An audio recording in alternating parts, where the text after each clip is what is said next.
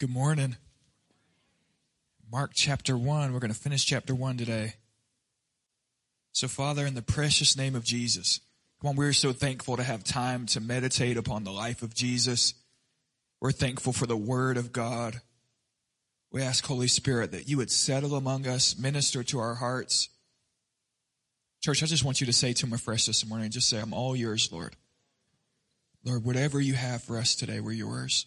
Speak to us, move us. May we be better disciples of Jesus when we leave this place. We love you more than life itself. You're wonderful.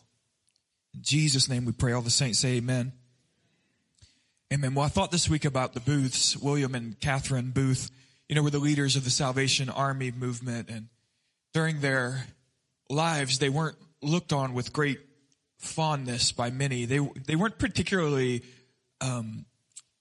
neat and nice and well put together. They really liked to minister to the drunkards and the addicts and the prostitutes. And when you go that way and you get all in ministering to whoever God brings, sometimes the religious folks aren't too happy about that. They want you to be buttoned up just right. Charles Spurgeon said of the Booths, he said, if Salvation Army were wiped out of London, 5,000 extra policemen could not fill its place in the repression of crime and disorder. And the idea was not only that the Booths and the Salvation Army were ministering to the drunkards, to the thieves, to the addicts, but that they were effectively changing broken, hurting communities of despair. The gospel was penetrating and bringing life and goodness and peace. Well, Catherine Booth said this. I just wanted to read you this quote where I'm really trying to get today. She said this: the more I see a fashionable religion, the more I despise it. Indeed, how can fashionable religion be any other than despicable? She said, I was thinking the other day, what a reproduction of the same classes of character this age presents as were in Jerusalem when Jesus lived and died there. The Pharisees of that day wanted a Christ. Oh yes, but he must be a reigning Christ. And now there are thousands talking about a second coming who will neither see him nor receive him in the person of his humble and persecuted followers. Christ manifested in flesh, vulgar flesh, they could not receive. No, they were looking for him in the clouds. What a sensation there would be if he were to come again in a carpenter's coat. How many would recognize him then, I wonder? She said, I'm afraid it would be the old story, crucify him, away with him. Whoever denieth that Jesus is come in the flesh is Antichrist. She's quoting 1 John there. Oh, for grace always to see him where he is to be seen. For verily flesh and blood doth not reveal this unto us. Well, bless the Lord, she said. I keep seeing him risen again in the forms of drunkards and ruffians of all descriptions. She's saying, I see the life of Jesus as drunkards are born again. Society loves dignified religion. It always has. Religion comes with cultural norms, social norms. There are certain social pressures that we begin to bend to. And the problem has always been in the church that sometimes we begin to love our social, cultural norms more than we love the gospel and its power. When you want stability and peace, and the idea of a drunkard coming in and shouting makes you want to pull your hair out, you might have a problem.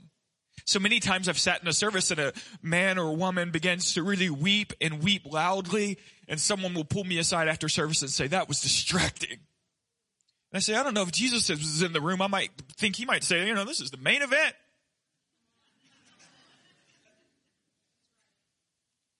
And you have to, you're forced to, guys, to think about David dancing before the ark. And Saul's daughter saying, how dare you dance like that? It's undignified. And David saying, I'll be more undignified than this. And do you remember the judgment upon her was that she would no longer be fruitful because she cared too much about appearance. And Jesus, prostitutes come and weep before him, and they wet his feet with their tears. And men say, if he was a prophet, he would know what kind of woman this is touching him. And Jesus telling Simon the Pharisee, I have a story for you. And you remember the story that there's a person forgiven just a little bit, and then there's a person forgiven a lot of bit. And he says, who do you think will love him more? And he says, well, I guess the one that was forgiven a lot. And Jesus says, those who are forgiven much love much. And that should be the testimony of the church. If you don't understand that you've been forgiven much, we need to start back with Romans 1, okay? There's no one in the room who has not been forgiven an incalculable debt. Your sins are gross and piled high before the Lord. You can never get your way out of that hole. And what the church does, though, is we get used to our style and our culture and our buttoned up. And we forget that what matters to God is the healing of the nations by the gospel of Christ Jesus. And as we study the gospel of Mark, what I'm really after this morning, what I'm after in this series, is that we get a fresh look at Jesus. And I think what Catherine Booth was trying to say is there's no greater revelation of the glory of Christ Jesus than a naked man on the cross, bruised and crushed. And all of the religious folks says that's vulgar and God would never. But those who see him and really know him realize the beauty of Messiah hanging on a tree saying, I love you with an immeasurable love. I'll suffer on your behalf. But again, if all you want is the same old, you may miss what God's doing altogether. Okay, so as we read in Mark chapter 1 today, we're going to find Jesus. Remember early in chapter 1 when Jesus began to teach and they said, he teaches not like the scribes and Pharisees, but like a man with authority. And the crowds are like, what is that? What we're going to find is this clash of authority as Jesus' ministry begins to roll. And Jesus' values are going to trump religious culture's values. And he's okay with that. Let's read the text and we'll get where we're going. Mark chapter 1, we're reading verse 29 through 45 today. You guys with me so far? And immediately he left the synagogue and he entered the house of Simon and Andrew. Again, that would be Peter and Andrew, with James and John. Now Simon's mother-in-law, she lay ill with a fever, and immediately they told him about her. He came, he took her by the hand and he lifted her up, and the fever left her, and she began to serve them. That evening at sundown, they brought to him all who were sick or oppressed by demons, and the whole city was gathered together at the door. And he healed many who were sick with various diseases, and he cast out many demons. He would not permit the demons to speak because they knew him. And rising very early in the morning, while it was still dark, he departed and went out to a desolate place, and there he prayed. And Simon and those who were with him searched for him, and they found him and said to him, everyone's looking for you. He says to them, let us go on to the next towns, that I may preach there also, for that's why I came out. And he went throughout all Galilee, preaching in their synagogues and casting out demons. And a leper came to him, imploring him and kneeling, said to him, if you will, you can make me clean. Moved with pity, he stretched out his hand and touched him and said to him, I will be clean. And immediately the leprosy left him and he was made clean. And Jesus sternly charged him and sent him away at once and said to him, see that you say nothing to anyone, but go, show yourself to the priest, offer for your cleansing what Moses commanded for a proof to them. But he went out and began to talk freely about it and to spread the news so that Jesus could no longer openly enter a town, but was out in desolate places. And people were coming to him from every quarter.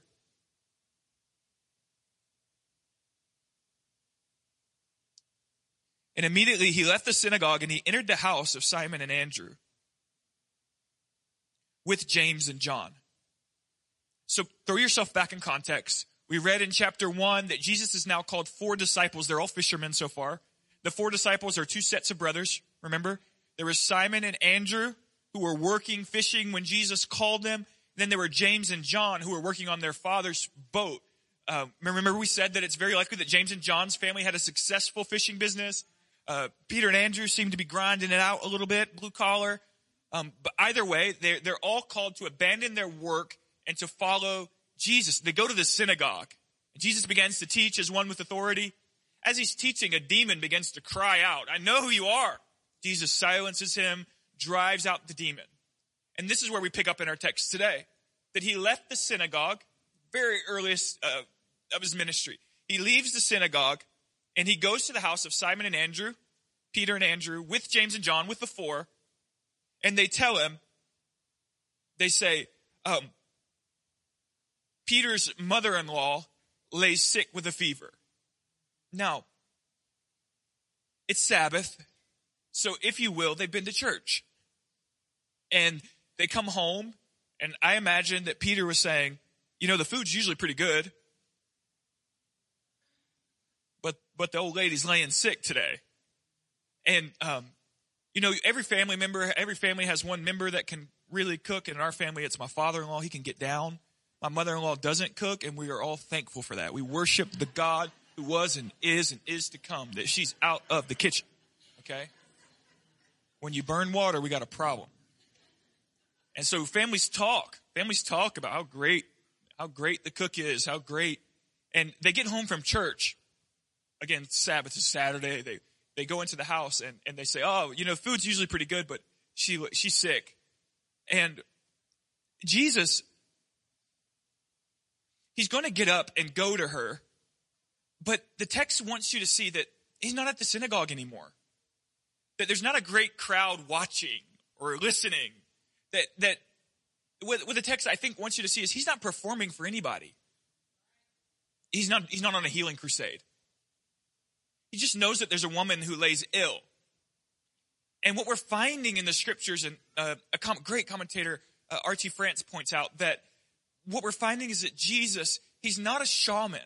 He's not some kind of healing ritualist who's going to go place to place and, do a little dance and shake stuff out and pour out spices and conjure something up. He's not that.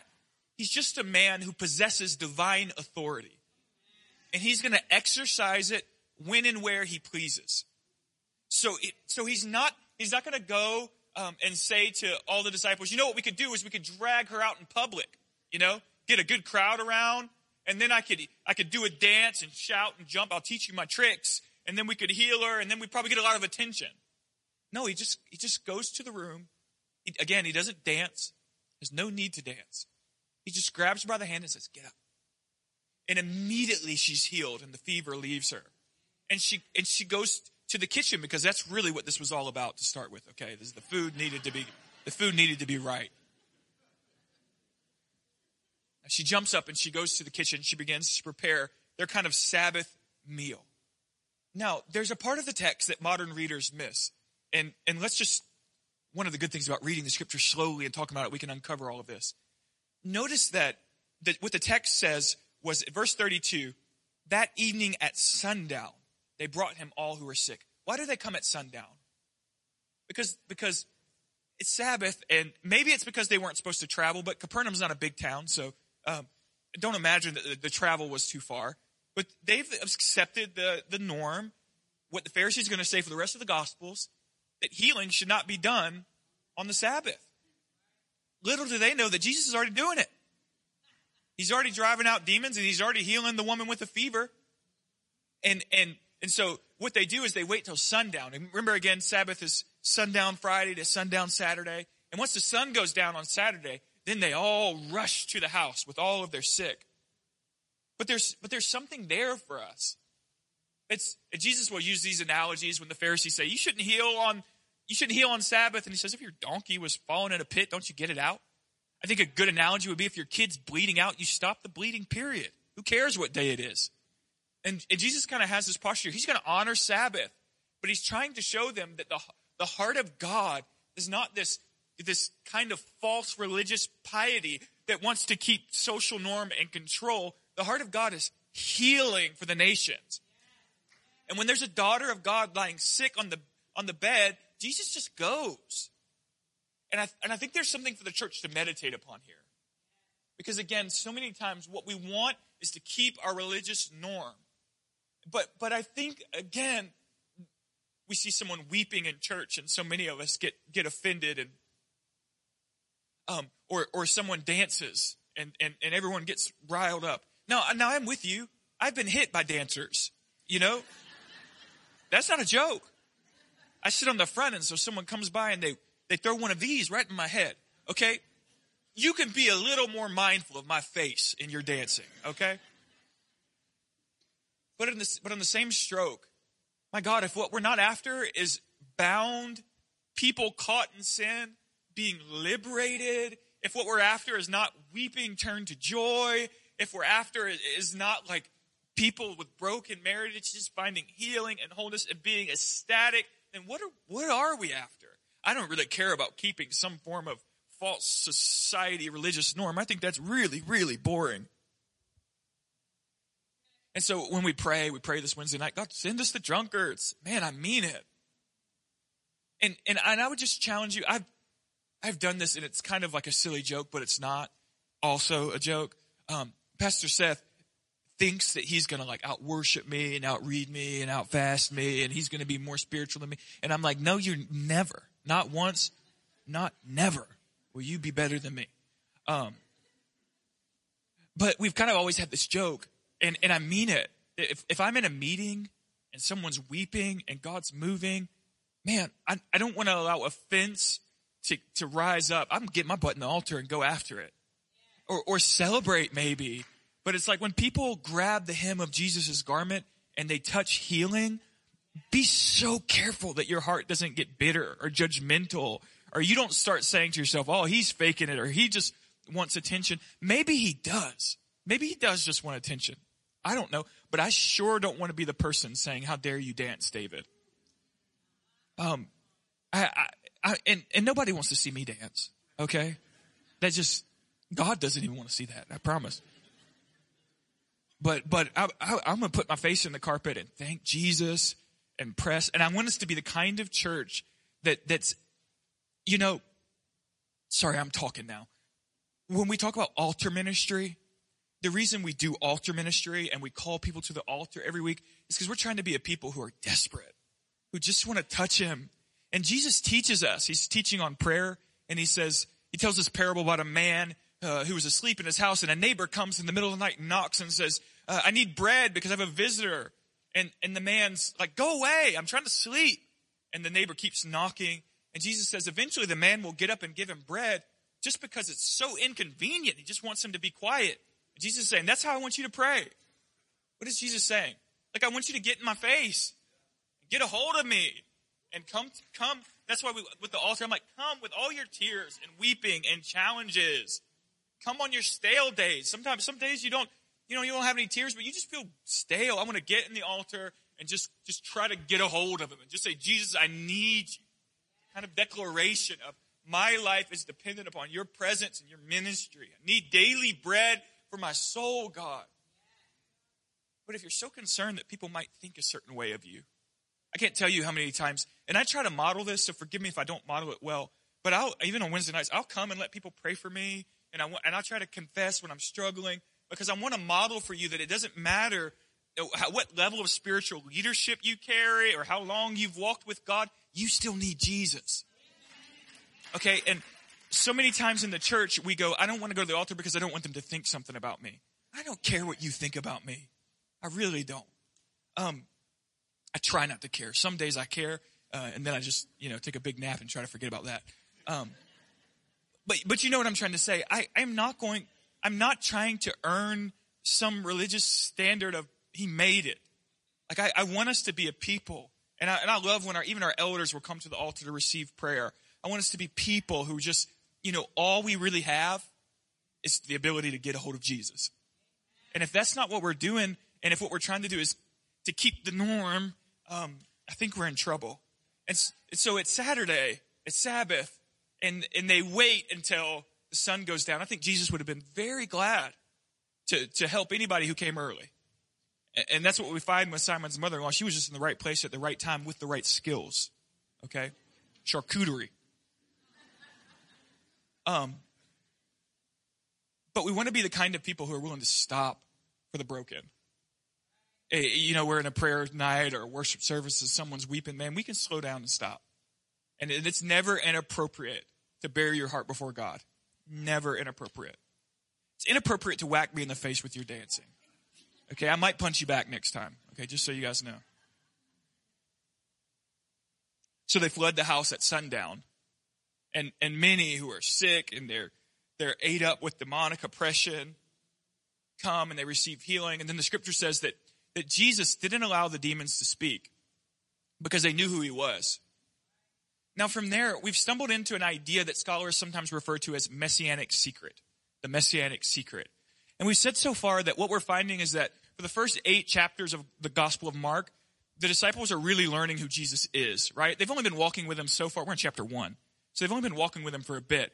And they're kind of watching, and there's only 4 of them so far. And Jesus is kind of on this path of revealing himself to them kind of as he wills, when he wants. And so there are many times where demons will come and begin to shout, "You're the Son of God," and he'll just say, "Shut up." And it's as if he's saying, "Not yet, I'm going to reveal that when I'm ready to reveal that." And we're going to find the same thing when he heals the leper, right? Because, again, there's so much beauty here that I think we miss. But a leper comes, Jesus heals the leper and says, "Shut it. Don't tell anybody. Don't tell anybody." And why does he do that? Well, if you read the text slowly, you'll see. It's because it says immediately, every town he went, he was driven to the wilderness. He couldn't walk anywhere without the crowds flocking around him. Now, that's a strange nuance to the modern reader, because what we see there is that Jesus is actually not yet trying to just attract crowds. He's trying to work with these disciples. And so he's not necessarily looking to make this big proclamation and gather these big crowds and to show the world how glorious he is. He's not necessarily after that yet. He's starting with these disciples. He's going to preach and teach and work, kind of marinate them, get them going. And so he says to the leper, "Please keep your mouth shut, because I'd like to be able to go to the bathroom without being attacked from every angle." Of course, the leper doesn't. And so he has a night, what we're finding. So the Sabbath day, he preaches in the synagogue. He drives out a demon. He goes back for kind of church dinner. Mother-in-law's sick. So he lays hands, he heals her. The sun goes down, everybody comes flocking to the house. And what we see here is that Capernaum, and particularly the house of Peter, kind of becomes Jesus' home base. Kind of becomes the place where they'll retreat to, where they come when they need rest. And so he's kind of established now this home base at Peter's house. We assume that he sleeps there. There's some speculation about, there's this kind of octagonal shape house that they found in Capernaum that sometimes people try to say was the house of Peter. We don't know that at all. It's just really great for tourism. So know that when you go to Israel. But it would have been a house like that. And Jesus would have slept there and ministered from there. And so they have this night of ministry. And then early in the morning, Peter and Andrew and James and John, they wake up and they can't find him. They can't find Jesus anywhere. Well, eventually they find him. He's out on the hills praying. And what we see there is that intimacy with God is so crucially important to Jesus. He's had a busy day full of people. And he says, sleep's vital for your body. It is. We need to take care of our little hunks of flesh. And you need rest. But sometimes even more important is to have time alone with God. And so I think Jesus was tired, but even more, he needed to be in the presence of his Father and soak and pray. So they finally find him out in the wilderness, and they say, "Come on, there's crowds already waiting, man. We got a revival going. We got hundreds of people already lined up." And Jesus says, "No, we're going to walk on to the next town." And there again, what do we see? Jesus he's not just after the crowds. He's on mission. He has a vision. So it would make a lot of sense. He's got a home base. He's got a house in Capernaum. He's already healed a lot of people. He's already got a kind of a flock. Any one of us would have said, "Here's Church of Capernaum. Put me on your TV, man. God TV, come film me. I'm ready." And Jesus says, "No, that's not what we're going to do. We're going to keep walking. We're going to go to the next town." And that shook the disciples' whole idea of ministry up. What? Then we're told that he preaches throughout Galilee. And as he's walking, we run into this scenario with the leper. Now, you know this, but let's just think about it because it's so beautiful. The leper came imploring him, begging him, and kneeling said to him, "If you will, you can make me clean." Jesus was moved with pity, moved with compassion. And he stretched out his hand and touched him and said, "I will be clean." Now, let's just lay out the obvious. Leprosy in this time period is virtually incurable. Everyone knows that. Leprosy is also contagious, okay? And so the lepers were not to come up to a crowd or come up to people. They were supposed to walk back and yell, "Leper, leper," so that everyone could keep their distance. Some of y'all acted that way during the COVID pandemic. Each his own, whatever.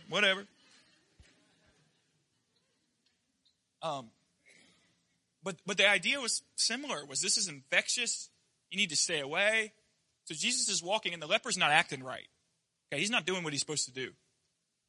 And so he's imploring Jesus. That language is so strong, imploring, begging Jesus, please, if you will, you can make me clean. And leprosy, it demanded loneliness, right? Like you weren't allowed to live in community. And obviously there was an element of physical touch that was missing. No one touched you or hugged you. And as he's kind of begging and crying, and I think Jesus knows full well what's going to happen when he does this. He's going to tell the guy, be quiet. But the guy's going to go run his mouth anyway, and he knows it. So Jesus could have just ignored him, and ignoring him might have been more convenient for Jesus. Because then he could have gone to the bathroom in town without being chased. But the imploring, good God, the imploring messed with him. The crying moved Jesus to pity. Moved his heart. It caused an emotional response within the heart of God. And again, all of the religious leaders would have said, don't come near me. Stop. Jesus moved with pity, touches him. No. But again, he's very confident in his own authority. So he touches him and he says, I will be clean. First time the man's been touched in years. No religious leaders ever slowed down for him for sure. And the leprosy just goes. Why does it go? Because Jesus told it to. And he's modeling for us self-sacrifice and compassion. And he's not so concerned with his own well-being. You know, again, we're the COVID pandemic, everybody's running from each other. One of the greatest, I don't tell this story to pat myself on the back at all because there are some moms in our church who are superhuman, I'm pretty confident, who take care of like 24 kids, and they're superhuman. It was a couple months ago now maybe a month ago, that Haley and I got a DSS call at like 2 a.m. And they bring us 3 little girls. It's 2 a.m. And got the oldest one to sleep. The younger 2 were young. And I told Haley, I don't really sleep anyway. Well, the bad thing is that I really get sleeping good at like 6 a.m. I'm up all night, and then at like 6 a.m. I fall asleep, which really stinks because you got to get up, very inconvenient. But I told Haley, I said, go to sleep. I got the kids. And you can get up early, and I'll go to sleep at 5 or 6, and I'll sleep through the night. Kids are ate up with lice, just ate up with lice. And I'm rocking 2 babies on each shoulder, literally. They're just a scratching, and I'm going, oh, I'm getting it. I know I'm getting it. I know it. But there's a place in the Christian life where God moves you beyond your own concern of your own well-being. And as I'm rocking these babies, just knowing, if you guys want to come on stage, I'll rub you a little bit. Just knowing what's happening. And I was just thinking, Lord, thank you, Jesus, that you've delivered me from selfishness. Thank you, Lord. And I'm not fully, I'm being delivered of selfishness. I've still got junk, for sure. Don't hear me say I'm perfect. But I'm just, thank you, Lord, that I'm able to love people and not just be concerned with, Lord, no, I catch it. And the next morning, I don't know, like 50 of our women are in there doing hair treatments, and I got a hair treatment too. It was just great. But we see that in Jesus of like, 1, he's not concerned with catching anything. 2, he's really not concerned with you seeing him with someone who you think he shouldn't be with. Do you know what I'm saying? When the prostitutes come and all the religious leaders are, he don't care. He doesn't care. Because the heart of gospel ministry is really found in this moment of pity. The heart of gospel ministry is healing for the broken. So Jesus will say to the religious, healthy people don't need a doctor. I'm here for the sick. And I think as a church, we need to just bite down and just, with Jesus, say, we're here for the sick, man. We don't care how much crying you need to do. Perfectly appropriate.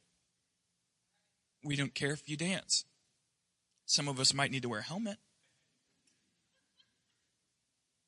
And you guys kind of hear what I'm saying? Like, man, the downtrodden, the broken. I want us to be the kind of people, I think one of the most, I'm talking too much today. Sometimes in revival movements, there are these encounters with the Spirit where people will fall or people will cry or people, our pastor used to say, if you take a fork and stick it in a light socket, every one of you are going to react differently. Do you know what I mean by that? the Spirit comes with power, and some of you are very solemn, and you're just, thank you, Jesus. And some of you, you're like a kid at Christmas. You're rolling and shouting and jumping, and neither's necessarily wrong. It's just a reaction. But many times in moves, or you see it on TV, right? The people come and knock somebody down, and they just keep walking. And one of our mentors used to say, one of the things that really marks a move of God is not necessarily people getting knocked down, but even if people are knocked down, people are still praying. Do you understand what I mean by that? You watch on TV, and they want to push and keep walking, and I don't really care if you fall or not. I really don't. But if you fall and you still got a problem, I'm just going to hit my knees and keep praying with you. And one of my mentors would say, then God's moving. When the people of the church are not looking to be seen as a great healing revivalist or great man or woman of power, when the people of the church see the person weeping in front of them and can't move on. You see what I'm saying? Like I see this, and that doesn't mean that you need to yell at someone or be in their face. Sometimes it's just leaning back and extending your hands and keep praying. But where your heart's more broken and burdened for the person than you are wanting to be seen as a great spiritual giant. And that's what I'm saying is like, man, let's get to the place where I've seen sometimes I leave the church and there's still people in the parking lot just praying for each other and talking. And I think that makes the heart of Jesus so glad, so satisfied when his people move beyond the religious norm of showing up in church and looking right and using the right language and telling everybody, I'm doing good. Yep, doing great. Business is good. And then going home and knowing that you're just as broken as everybody else. I think what Jesus is looking for is communities that really are riddled with compassion. Just ate up with love and compassion for people, no matter the mess. I think, sometimes there are messy messes. And sometimes there's discipline that needs to take place, or there's discipleship that needs to happen. But we don't want to be people who say, take your junk somewhere else. We want to be people who say, the most beautiful revelation of who God is Christ Jesus hanging on a tree. Because he loved you while you were a sinner. Now, worship team, come forward, and I'll try to close this.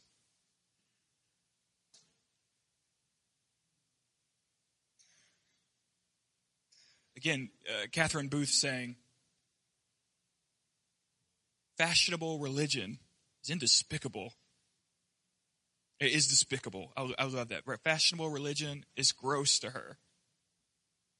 We see in the text today that they find Jesus as a man with authority, not a man with seances. So I think there's good biblical evidence to avoid the need to try to teach rituals and prayer, or Jesus doesn't really do any rituals. He just kind of be healed. I think there's good evidence to lean into the idea of healing and deliverance on the basis of the power of Jesus' name from the text of Scripture. They find Jesus willing to heal on the Sabbath. They haven't learned that yet, but the disciples did. That he's really not solely concerned with crowds, but he's so moved by individuals and broken people. Think of Jesus at the tomb of Lazarus just weeping. That profound moment where God stands and weeps at the tomb of a friend. Now in 30 seconds he's going to tell the man to get up. But we find in God, in the heart of God, right? This is what we're studying, the heart of Jesus. We find compassion and a brokenness and a love. And it's got to exist in the church too. It has to. And the only way for it to exist here is for us to reject the kind of, we want to be religious and pious, 1. 2 is for us to reject selfishness. You have got to, church. We have got to move past self-preservation and self-comfort. So this morning, as we're getting ready to launch the season of Connect groups, I think I say this every time we do Connect groups, but I want to say it again. It's hard to love people well on a Sunday morning because we're trying to study the Word together. We're trying to worship together. It's not share time necessarily. But the church historically always did church in communities. They met at homes. They prayed together. They talked. And what I'm worried with Western kind of consumerism is all of you say, I don't say all of you, that's bad. We say, what's the right group for me? I want to get something out of it. I don't want to go to a group that I don't get something out of. And I get that. I don't want to waste your time either. But sometimes it's not about what you're getting out of it. It's just about showing up and loving the people in front of you. Let me tell you what you're going to get out of it. You're going to get an opportunity to pray for someone whose marriage is falling apart. You're going to get an opportunity to stand with someone who's struggling with alcoholism. I could walk through the room and walk through our church and tell you about who's struggling with sickness. There are people in our church with terrible diseases right now who desperately need healing. People in our church whose relationships are falling apart. I could tell you whose dad died, who's struggling with that grieving. I could walk through and tell you all of it. What you get out of doing life in the community of the church is not always, you're not always smarter, you don't always feel stronger. What you get is an opportunity to live like Jesus and to care about somebody other than yourself. It's huge. It's hugely important. And so this morning, as we close and dismiss, they're going to have opportunity to sign up in the lobby. We'll have the QR code on the screens. But I just want to say again, man, forget what do I get out of this? And realize that maybe what you're going to get is an opportunity to pray for, to love, to share, and care for somebody other than you.